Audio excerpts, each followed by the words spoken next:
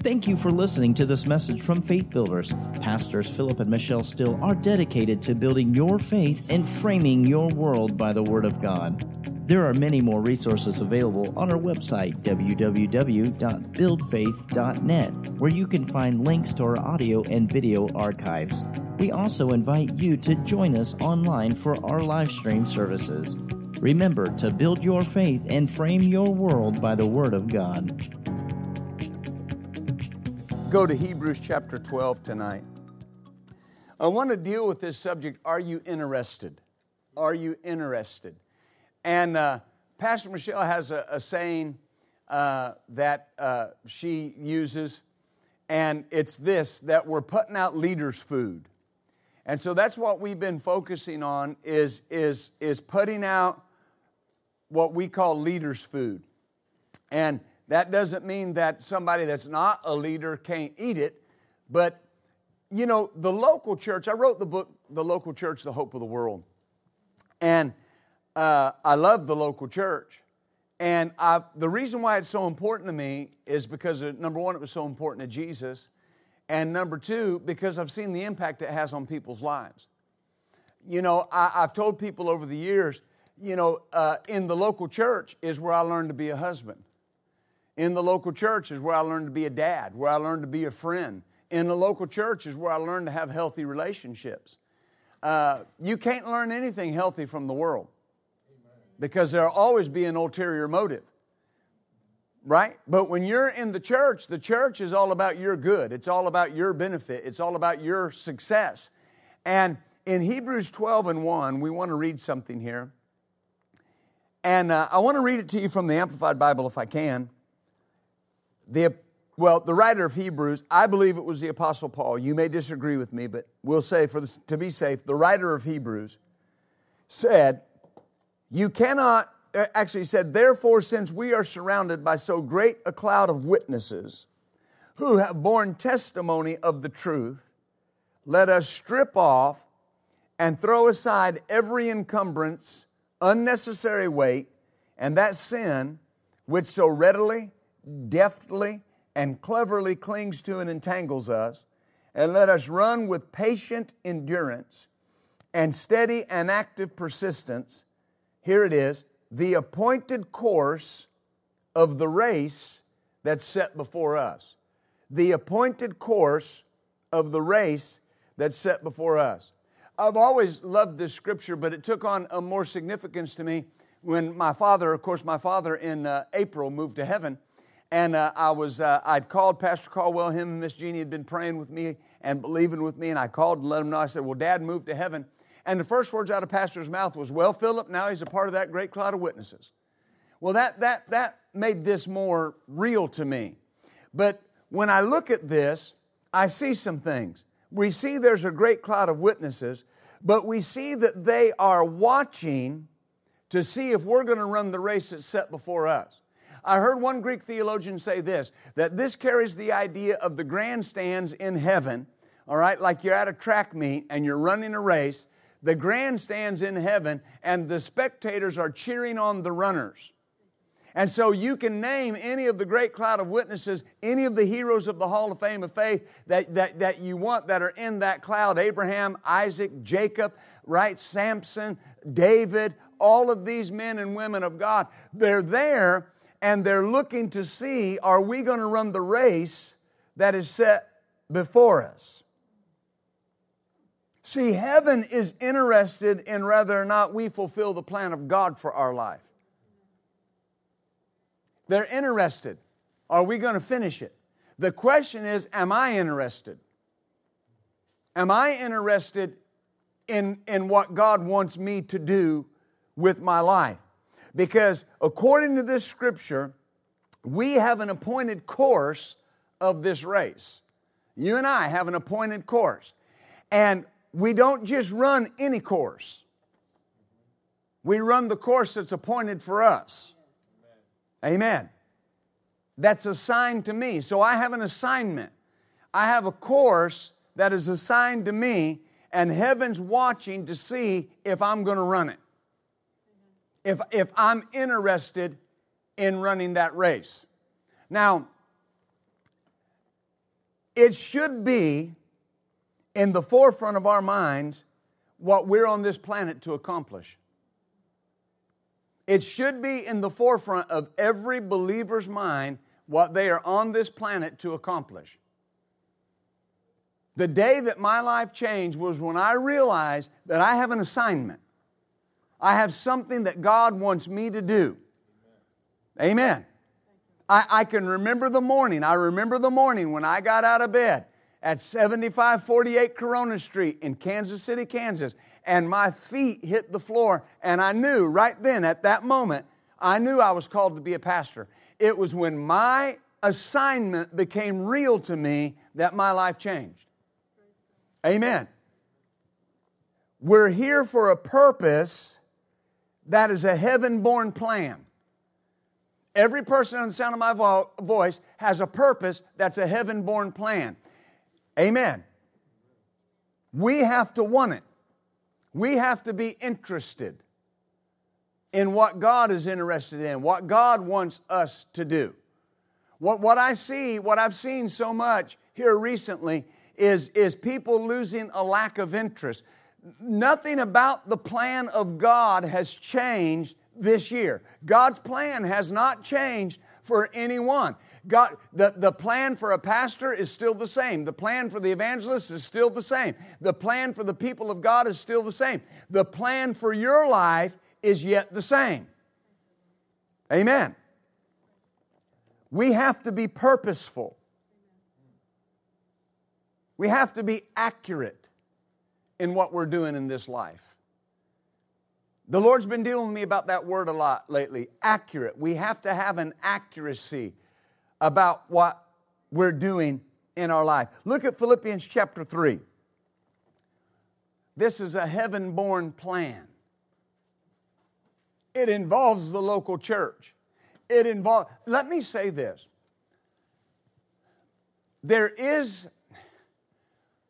Sometimes there's this idea in the local church, well, I'll come and I'll be a part of that church until God moves me into my ministry.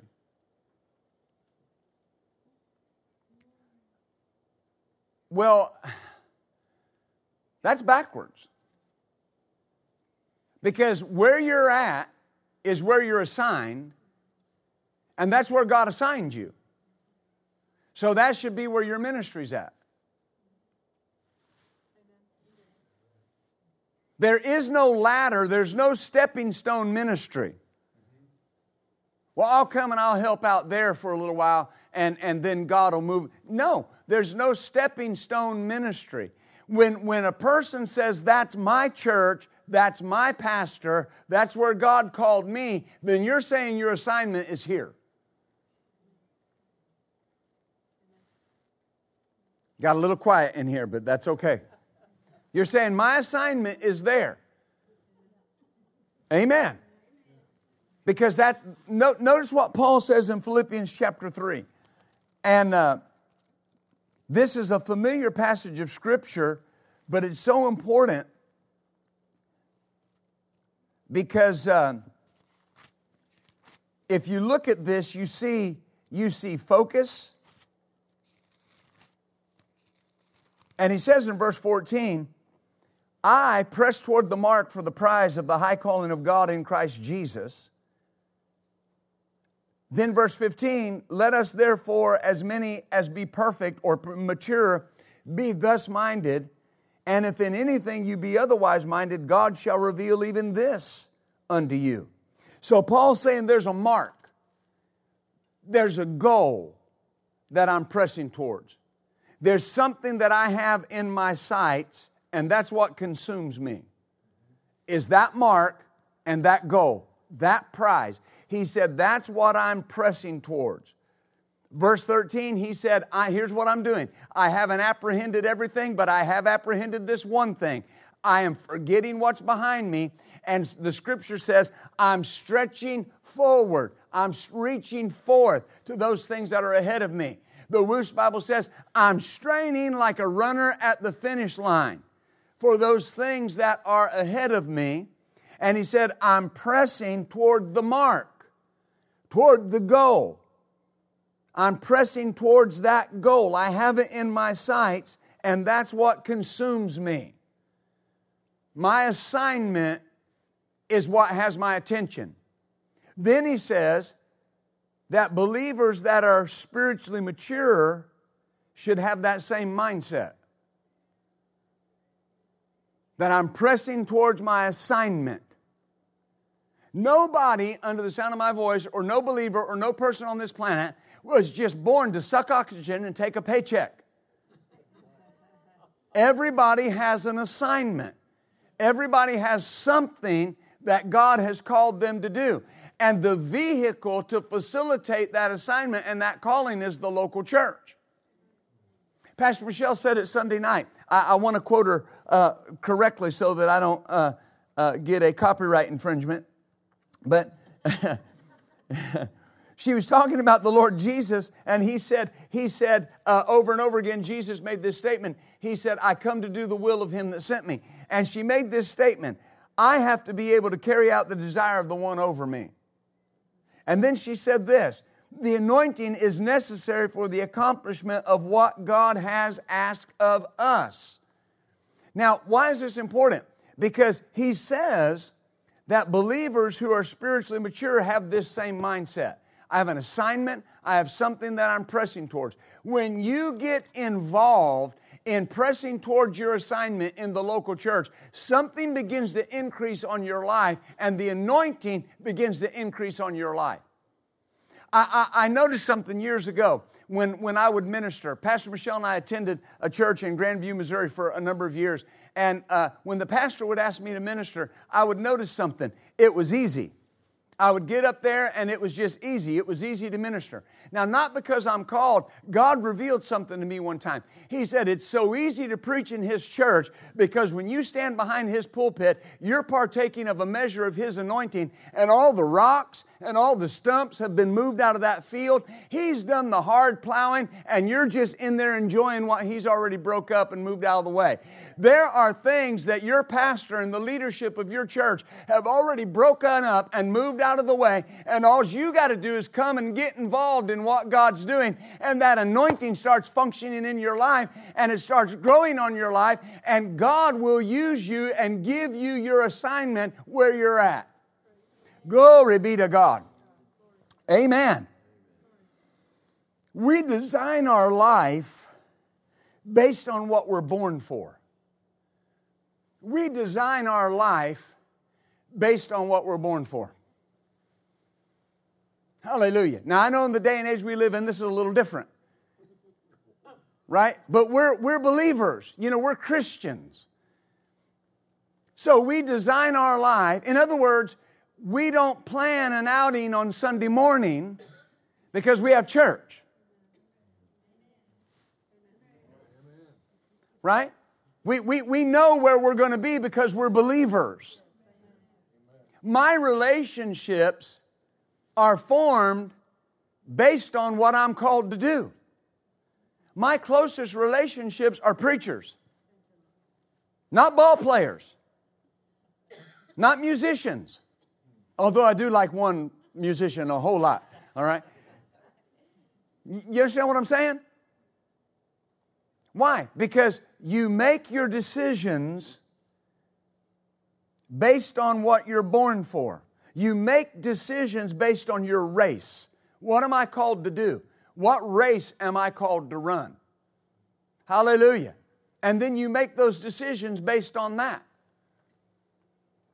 Because that's what you're called to do.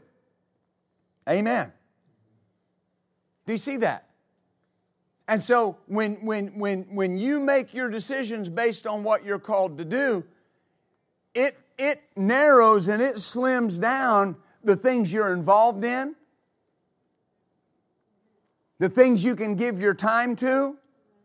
Brother Hagin made a statement one time, and he was talking about intercessory prayer, and he said God's going to move people back into this realm of intercessory prayer, and he said He's going to look for people that will come aside and come away from even the legitimate pleasures of life and say, I'm willing to give that up and willing to walk away from that so I can intercede and pray for the move of God that's coming. Because that's what I'm called to do. Amen. Do you see this? There are people that want God interested in what they're doing, yet they practice disinterest in what's important to Him. But they want God interested in what they're doing. Hallelujah. And they practice disinterest in what is important to Him, which the local church, serving in the local church, making the ministry their own. Hallelujah. When you come to the local church, when you show up on Wednesdays and you show up on Sundays, and I know that people miss and everybody can't be at everything, and I understand that. But here's the point. When you make an effort to show up, you're saying, God, I'm interested in what you have going on in this city. I'm interested in what's happening in my church. I'm interested in your plan for my life. Amen. When somebody gets involved serving in the local church, I have a problem when people can just come to church and not get involved and not do something and not get involved with what's going on. Why? It shows a level of disinterest. I lost my crowd. It shows a level of disinterest in the things of God. Amen. Why? Because as we've said before, this is not a spectator sport. God has called every one of us to do something. When you greet at the front door, or you usher, or you work on the praise team, or the AV team, or the student ministry, or children's ministry, you're saying, God, I'm interested. I'm interested in what's happening in people's lives. I'm interested in what's happening in these young people's lives, and the students' lives, and the kids' lives. Father, I'm interested in leading your people into worship. I'm interested in helping the gospel get out from this location. Hallelujah. I'm interested in it. I heard a story one time. Pastor Nancy told a story. There was a minister that was in a foreign country. And he was there, and 120 pastors and their wives had come to that meeting and brought their churches. So you had 120 pastors and spouse and 120 congregations that had come to that meeting. And he said he was sitting on the platform there. He was speaking that night. And he said all of a sudden Jesus appeared. And he said Jesus went over to these ministers and their wives and began introducing them to him. And he went to the first one. He said, this is Pastor so-and-so. This is his wife. This is her name. This is the city they're in. And this is the name of their church. And he said, they're not interested. And he went down the line and named all their names. And out of 120, there were only 3 couples that Jesus said were interested. Now, I'm telling you the story for a reason. You had 117 pastors that brought 117 congregations to that meeting, yet Jesus said they weren't interested. He said there's only 3 that are interested. And then here's what he said, and I have something more for them. Amen. God has something more for the people that are interested in what He's doing and interested in the plan of God for their life. Amen. Being present does not mean a person's interested. Hallelujah. Glory to God. You know, I've been in meetings before, and I'm saying this for a reason. I've been in meetings before and watched people shout and run and buck, and I thought, what are they running about? I mean, it's not even the word. But then right on the other hand, I've been in services where it literally felt like the back of my head was coming off. The anointing was so strong and the word was so powerful. And I've watched people sit there and go,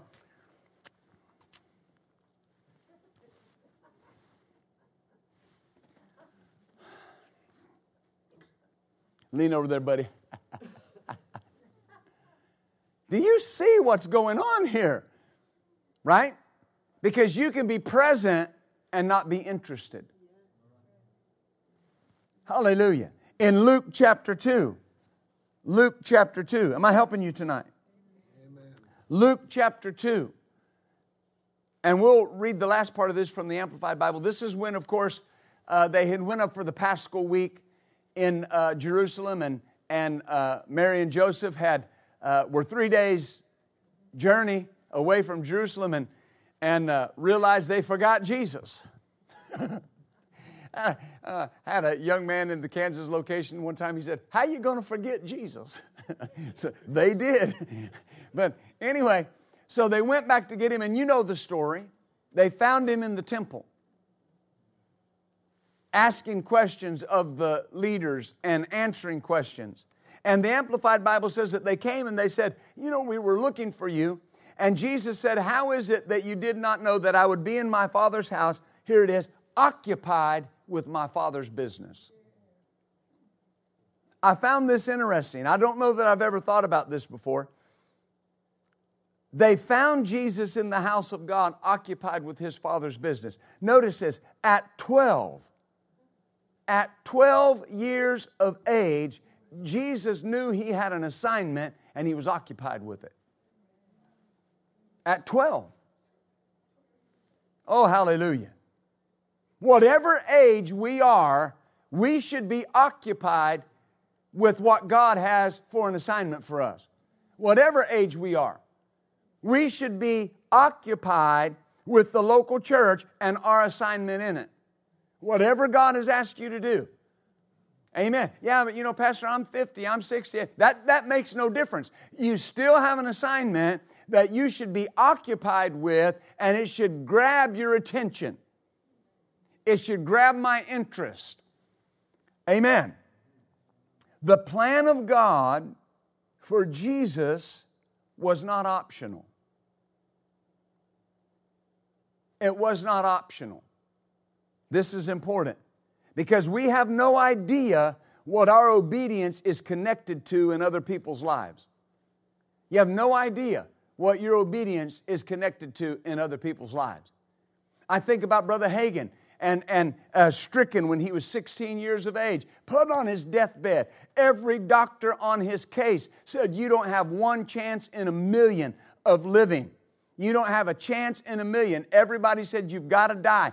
Every person that's ever had this died before their 17th birthday. And he said, "I was pushing on to my 17th birthday, and I was going just the direction that they said I was going to go." I am so glad that he turned to those pages called Mark 11, 23 and 24 and found out that he could have what he said if he would just have faith in what God said. The mark on our lives is immeasurable because of his obedience. Amen. There was a group of ministers that were talking at his homegoing, and it was after the funeral, and they were all fellowshipping. And you know, the Scripture says, they were quoting the Scripture says, you know, had the devil known what was going to happen, he would have never crucified Jesus. And they said, isn't it interesting, if the devil would have known the ministry Brother Hagin was going to have, he would have never struck him with that disease. He would have never tried to kill him, because it was on that deathbed that he found the answer. And our lives were immeasurably changed. Amen. Our lives were immeasurably changed. Your obedience affects other people. Hallelujah. Your obedience to show up. I've told this story before, but I'll tell it again. Years ago, there was a lady that went to the church named Rosemary Allred. And Rosemary was married, and her husband's name was James. And James was a heathen from the word go. I mean, just an all-out heathen. And he was. They were both older. And I found out that James liked to play golf. Now, I'm not a golfer. I've never been a golfer. I'm just not. I mean, I'll play if somebody really invites me, but it's not something I do. But I knew that I could talk to James about the Lord. He won't come to church, but I'll go to the golf course.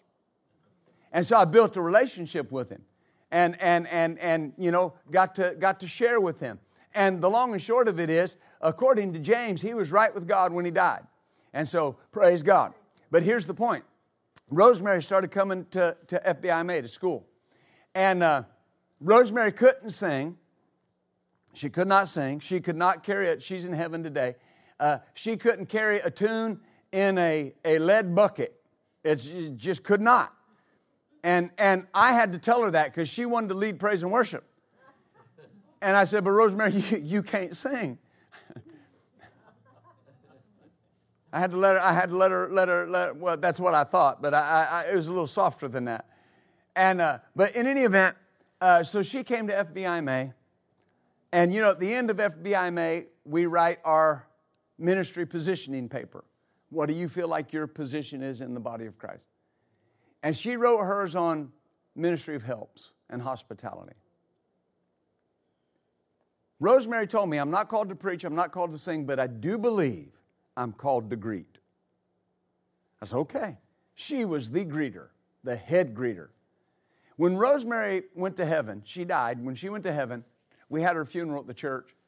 And testimony after testimony came in. I had a guy that had gotten out of prison, and I'd won him to the Lord in the jail. And he made our church his home. He'd never been to a Protestant church in his life. He was raised Catholic and had never been to a Bible-believing church in his life. And he came in and he told Rosemary he was carrying his prison Bible. And he said, you know, I just got out of prison. And Rosemary said, well, welcome home, and just grabbed him and hugged him. And he said she was crying and I was crying. And he made the statement, and this was what came out of people's mouths over and over again. They said, I'm in this church because of Rosemary. I'm in this church because of the compassion and the love that she had when I came to the church, right? Kind of made me scratch my head. Well, yeah, I mean, you're not here because of my good preaching. But in any event, the point is her level of obedience to just come and greet, to come and do something that very few people say, thank you for doing, but yet she's got an assignment, she's got something in her mind that this is what God wants me to do. So her life began to revolve around the church. When Jesus was ministering in the room and the people couldn't get in, his mother and his brothers and his sisters were standing outside wanting to talk to him. And they said, your family's out and they want to talk to you. And Jesus motioned with his hand and he said, who is my mother and my brother and my sisters but them that hear the word of God and do it? In other words, this is my assignment. I love Mom and them, but this is my assignment. This is what I've got to do. When Pastor Michelle and I got a hold of the plan of God for our life, I'll never forget a family member looking at me as we were sitting in their house and we were talking about what God wanted to do and we were talking about the vision that we had for our lives. And this family member stood up and pointed their finger at me and said, I don't know who you think you are, but you're the bottom of the barrel in this family. You always have been and you always will be. And people said, did that make you mad? No, it really didn't. Because I noticed there's a person in front of me that has no vision. They have no concept of what God's called them to do. And I grabbed my wife's hand and I said, come on, honey, let's go do what God called us to do. I'm so glad I made that decision. If I had not made that decision in that moment, I would not be standing here tonight doing what we're doing. There are areas, there are times that you encounter in your life, and what has to come up to you is the assignment that God has on your life, what you are called to do. And in that moment, the decision you make determines whether or not you're interested or disinterested. Amen. Do you see this? We're still being blessed by Paul's obedience. Over 1,000 years ago, he wrote those Pauline epistles, and we're still being blessed by his obedience. What would happen to our city, our state, our nation, and our world if every person would get involved in the local church and every person would fulfill what they were called to do? What would happen?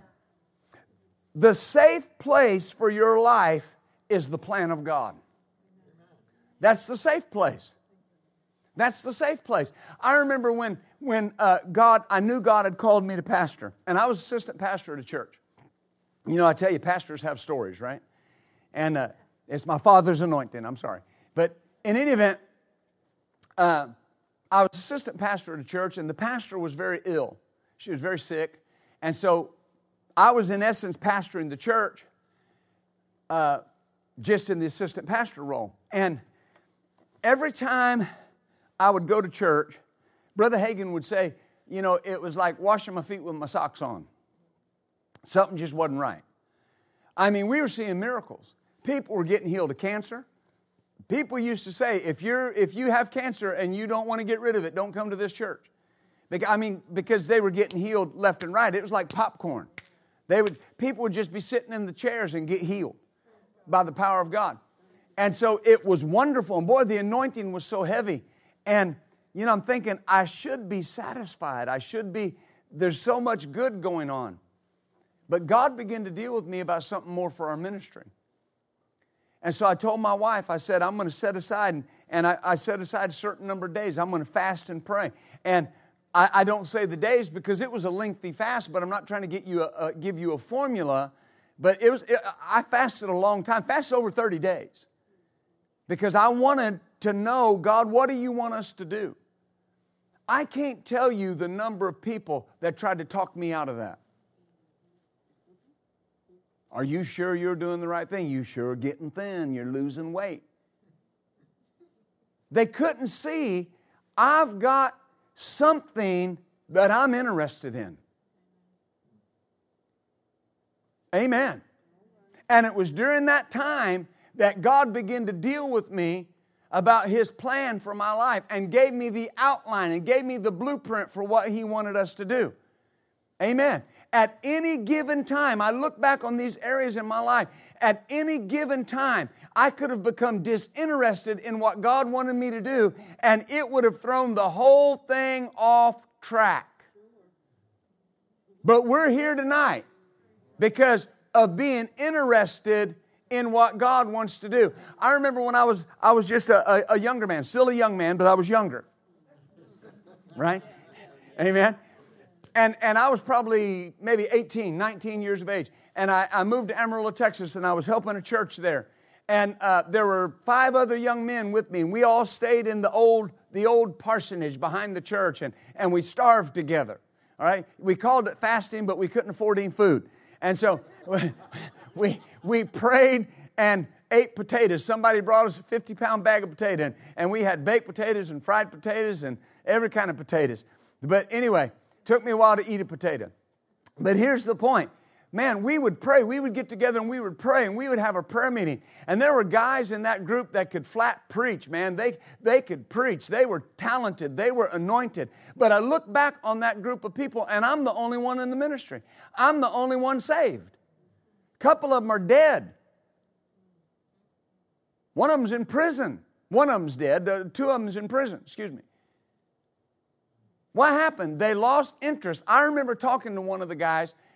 I'd moved away and came back to visit the church, and he was there, and he was just kind of, he was front row mafia, when we were in the church. But now, he's kind of coming in late and just hanging out in the back, and I'm talking to him, and his whole life had lost its fervency. His whole life had lost its vigor and lost its excitement. Why? Because he was no longer focused on the assignment God gave him.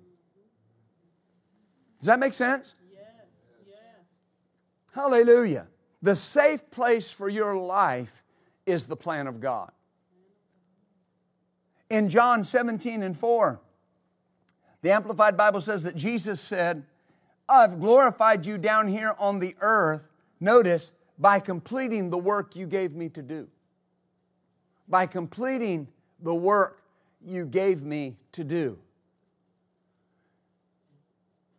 Hallelujah.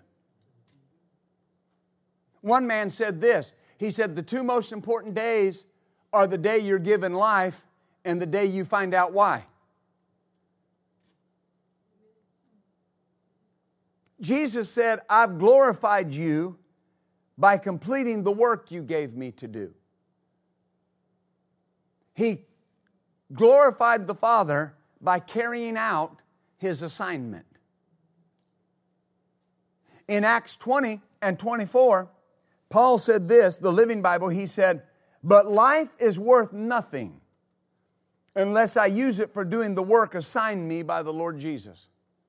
But life is worth nothing unless I use it for doing the work assigned me by the Lord Jesus. I told a group of ministers one time, I said, if you're called of God, you're good for nothing else. Amen. You're good for nothing else. I run into ministers all the time, and I'm not being hard, but I run into ministers all the time, and I've had them tell me, I wish I could do what you're doing. Well, what? What do you mean? Oh, full-time ministry. I'd love to be in full-time ministry. I'd love to get rid of this job. There's no formula. It's hunger. It's desire. It's being focused. When the Lord came to me and He said, February 22nd, 1999 is the last day on your job, your secular job, best job I'd ever had. My family was more blessed than we'd ever been. We had never had financial stability till that point. And He said, February 22nd is the last day on your job. I was pastoring the church, and He said, I want you to go into full-time ministry.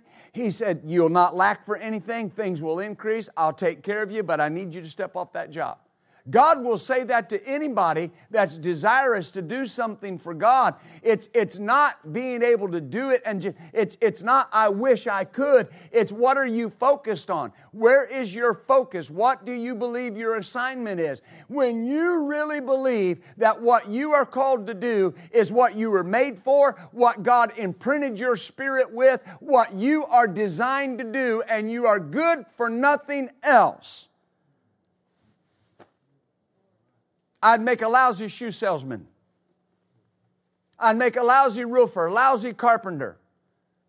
Not because I couldn't learn to do it, not because I'm not talented, not because I'm not well-spoken, but because that's not my call. That's not what God called me to do. God called me to pastor. God called me to build faith and frame people's worlds by the Word of God. And God called each person here that calls this your home church, God called you to be involved in the same thing, building faith and framing people's worlds by the Word of God. And you, faith builders, are good for nothing else. Good for nothing else. Amen. Do you see this? 1 Corinthians 16 and 15. Oh, glory to God.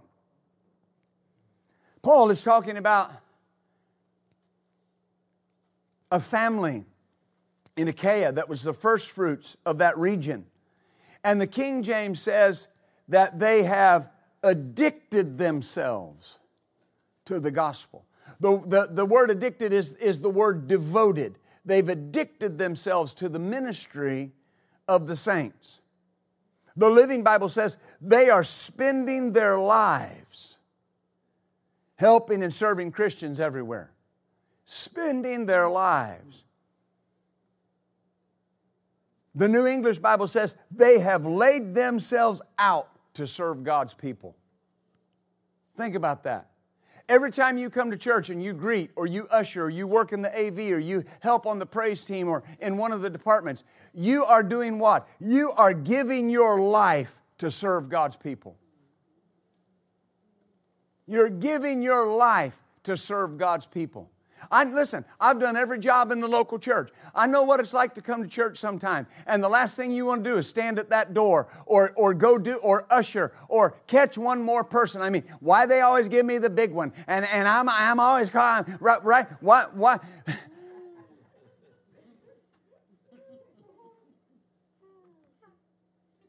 Amen. Why they always have me greeting when it's cold and that door doesn't stop the wind and it's cold out here or whatever. I know what it's like to come to church and it would just be nice to just sit and just hear the Word. But here's the thing. If everybody's just sitting, if everybody is just coming and enjoying and feeding, where is the ministry to the saints? The church is a ministry. People will say, well, I go to that ministry. Well, the ministry has ministers, not just a minister. It has ministers. I'm the head minister. I'm the pastor. I am the HRIC, the head redneck in charge. I am, right? You understand? But here's the thing. Everybody's a minister. Everybody has something that I'm called to do. And that is I am giving my life. helping people. Every time someone in the nursery changes a diaper, they're serving God. Every time someone in the children's ministry uses a puppet and touches a child's life, they are serving God. Every time the youth ministry and the student ministry gets a new video, gets a new way to reach that young person, they are giving their lives in the service of God to the ministry of the saints. Never think that what you're doing is just a job. It is ministry to the people of God. It is having a heavenly impact. It's having an eternal reward that's accruing to your benefit right now. Hallelujah. When you run the camera and you help get the gospel out to people. Amen. You're not just running the camera. You're becoming the mouthpiece for what God's trying to say at that moment. Glory be to God. Do you see that? And you're giving yourself. Another translation says they laid themselves out to serve God's people. It carries the idea that you are giving your all. Amen. You're giving your all to serve God's people. You know, in the book of Ephesians, and we won't go there, but Ephesians 4, it talks about the ministry gifts. It says, and God has given, Jesus has given some apostles, some prophets, some evangelists, some pastors and teachers for the edifying, for the perfecting of the saints, the maturing of the saints, for the work of the ministry, for the edifying of the body of Christ. Now notice what it says there. The fivefold ministry matures the believer so that they can edify the church with the work of the ministry. In order to be an edifier, I have to be involved in the ministry. Every person's coming here to be trained for the work of the ministry. I didn't say the work of preaching or teaching. The work of the ministry. Ministry's work. It's spelled W-O-R-K. So whatever that may be, if you're on the clean team, tonight after church, there'll be people that'll grab brooms and grab vacuums and grab toilet brushes, and they'll scrub toilets and wash windows and disinfect and vacuum. You're not doing that for me. You're not doing it for just the church. You're doing that for the people that come to the church. You're doing that for Jesus. You're vacuuming Jesus' carpet. You're cleaning Jesus' toilet. You're disinfecting Jesus' church. You're ministering to Him. And what happens? The Bible says, and we'll read it in a minute, Revelation says your works will follow you. Isn't that beautiful? So there's a blossoming. Every time you come and you get involved in what God's doing, something's blossoming in your life. Something's happening in your life. You become a sweet-smelling fragrance to God. Hallelujah. 1 Corinthians 16 and 16, we just read verse 15. Paul talks about that family. And then the Living Bible, he says, please follow their instructions and do everything you can do to help them. The Woos Bible says, put yourself under the leadership as such of these. So notice that Paul says the people who should be followed are those who are spending their lives laying themselves out for the gospel. Those are people that he says are worthy to be followed. Every time you greet, every time you usher, every time you work in the AV, children's ministry, students ministry, any team, you're addicting yourself to the ministry of the saints. You're addicting yourself to the ministry of the saints. You're devoting yourself to that. You're spending your life. Paul said this concerning one church. He said, I will most gladly spend and be spent by you. That's so important. Hallelujah. Because in the day that we live in, we have such an entitlement mindset. In so many areas. And I'm not against this generation. I think this generation will be mightily used of God. But here's what I'm saying. We have such an entitlement mindset. A man wrote a book one time called The Haves and the Have-Nots. And he said, what's the difference between the haves and the have-nots? And he quoted a statistic one time. Now, this is many years ago. The department store chain Macy's. Their employees were complaining because they were hiring leadership from outside. So they went and invested hundreds of thousands of dollars in a leadership program and started an in-house leadership program. Here's what they found. Only 3% of the complaining employees bothered to sign up. It's free. They were going to use that group to fill their leadership positions. And only 3% of people signed up for it. It was free. The difference between the haves and the have-nots is this. The haves get to work and make things happen, and the have-nots want everything to happen for them.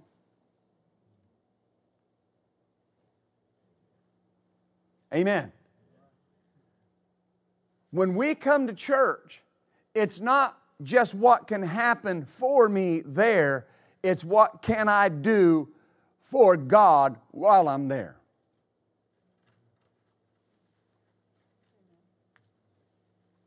Amen. You're spending your life for the only thing that has eternal rewards attached to it.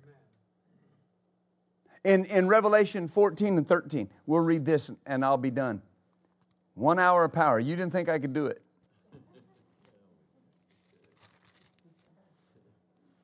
Hallelujah. This is important because when I came to understand these things, that there's something eternal about what we're doing. The Lord said to me one time, I was coming to church on Sunday. He said it several times since, but I remember the first day He said it.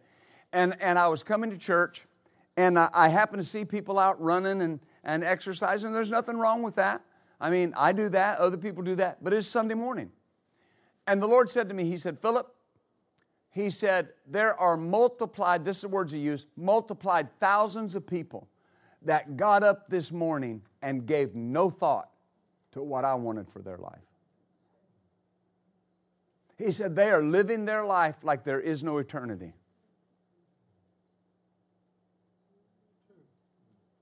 They're living their life like it doesn't matter, like the things of God don't matter. God invested so much in you. Amen.